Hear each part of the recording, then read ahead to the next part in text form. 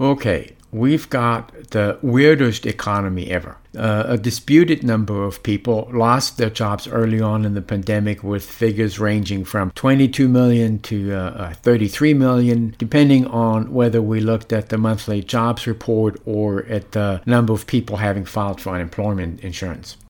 Since then, millions of people have been hired back by restaurants, gyms, hotels, and other enterprises that had shut down.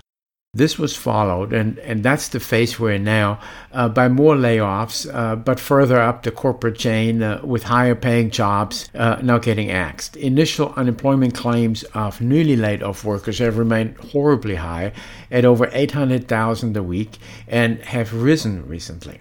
But wait.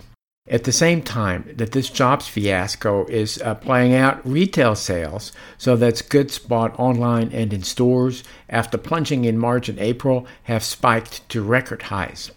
This does not include services such as insurance, airline tickets, and hotel bookings, rent, healthcare, etc. And we know that airline passenger revenue at Delta, for example, has collapsed by 83% from a year ago in the third quarter, according to Delta's quarterly earnings report. Many hotels remain closed. Now, in August, spending by Americans on services was still 7.4% below a year ago. And spending on services is the largest part of consumer spending. But they plowed record amounts of money into buying goods such as electronics, appliances, cars, bicycles, exercise equipment, and the like. According to government data, the amount that Americans spent on durable goods in August spiked by 12% from February before the pandemic. Consumers and businesses have changed. And those changes range from the banal that we might be tempted to just brush off if it weren't so radical, to the profound, creating shortages or supply gluts and price spikes and other distortions, with some businesses hugely benefiting and with others getting wiped out. And with lots of new businesses being created to take advantage of and cater to those changes. And those changes are now everywhere. I'm Wolf Richter, the publisher of WolfStreet.com, where we tell the stories behind business, finance, and money. You're listening to the Wolf Street Report. It's Sunday, October 18th, 2020. Sales of laptops and PCs have been declining periodically in the United States for a decade as consumers switch to smartphones as their primary electronic device, and consumer laptops had been written off as a dying business. They just couldn't compete with the smartphone for the kinds of things that most consumers want to do. Businesses still bought lots of laptops and PCs, but consumers pulled back. Then came working at home and learning at home, and suddenly everyone needed a laptop, and multiple laptops in some families. Schools and households scrambled to line up low-end laptops for remote learning, and suddenly there were reports of shortages of Chromebooks and other low-end machines. In the third quarter, 16.5 million laptops and PCs were shipped to the US.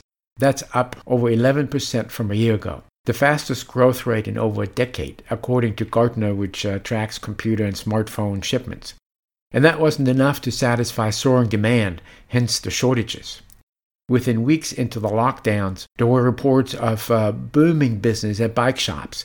And soon there were reports that bicycles had sold out and that manufacturers all concentrated on making more bicycles and stopped selling components as individual components because they all went into the bikes, and suddenly there were reports of bicycle component shortages.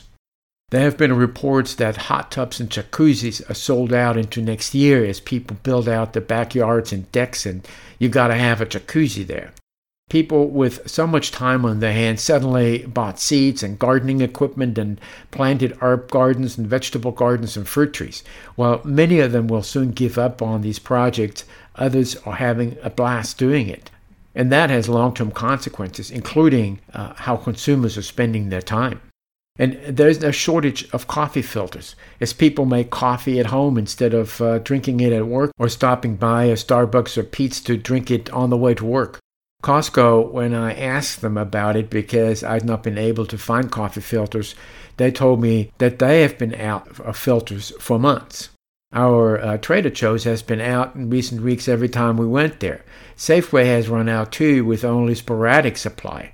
A week ago, I was lucky and grabbed the last box on the shelf. Not that I need filters to make coffee. I have a selection of Italian stovetop espresso makers. I have a French press. I have a cloth filter, depending on what mood I'm in. But it's curious that coffee filters show up now on the shortage list. And people who discover that they can't make coffee at home that is a lot cheaper and maybe also better than what they get on the way to work or at work may well stick with it. The act of making coffee can be a cheap pleasure, the smells and sounds of it, and that might have permanent consequences. Over the summer, with flying still an issue and vacations nixed by travel bans, sales of RVs and camping equipment soared, and there were reports of camping equipment being in short supply as people flocked to national parks and state parks to enjoy the outdoors and get away from crowded spaces, only to run into booked-out camping sites and crowded places. Lots of people discovered or rediscovered the beauty of camping, and that will have long-term consequences. Oh, and puppies. This business suddenly skyrocketed, apparently, with people spending so much time at home and with kids going nuts and with people who live by themselves getting lonesome. And the companion animal industry, as it's known, suddenly boomed. That's not just puppies. It's the dog food and supplies and toys and the vet and all the other things that go with owning a dog. And that has long-term consequences.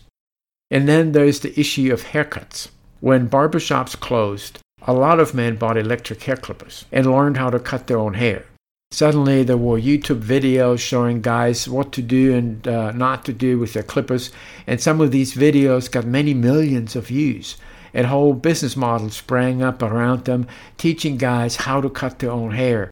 If a video gets 5 million views, the ad revenues are starting to pile up. But the consequence was, and you guessed it, a shortage of hair clippers. Manufacturers and vendors had a booming business in hair clippers. But as in so many of these issues, there are long-term consequences. Now, 7 months into cutting our own hair, many of us have gotten pretty good at it.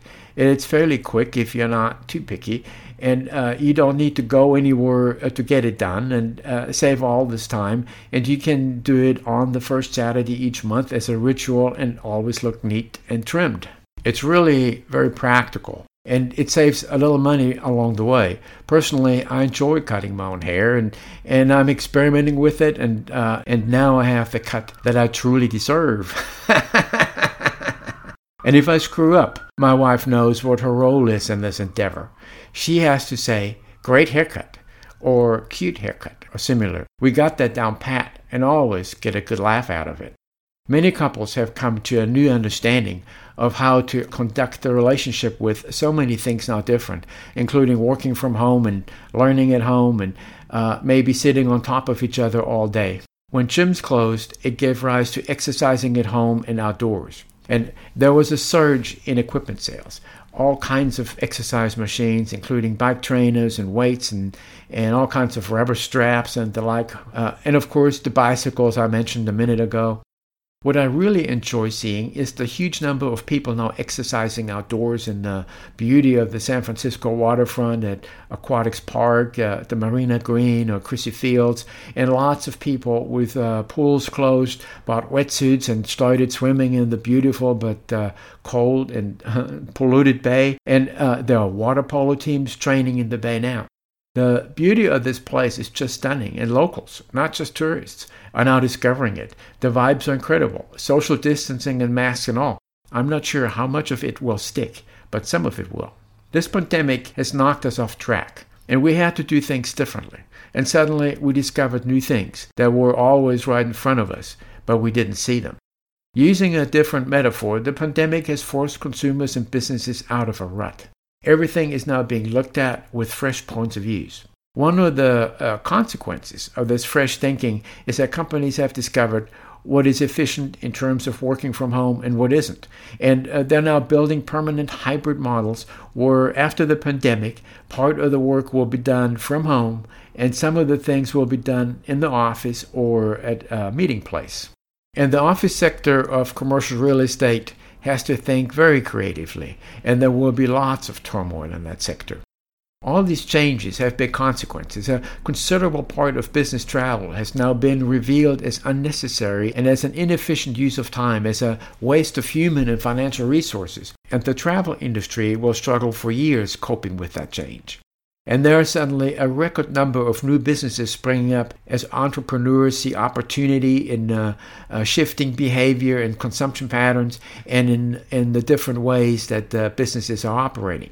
In the first quarter this year, so mostly before the pandemic, business applications fell for the second year in a row. This data was released by the Census Bureau. It's based on actual business applications and not on sampling.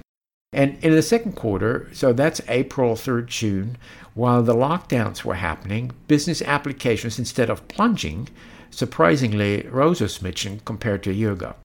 And in the third quarter, as some of these new trends became clearer, business applications skyrocketed 82% from a year ago to a record of nearly 1.5 million businesses, by far the highest for any quarter in the Census Bureau data going back to 2004.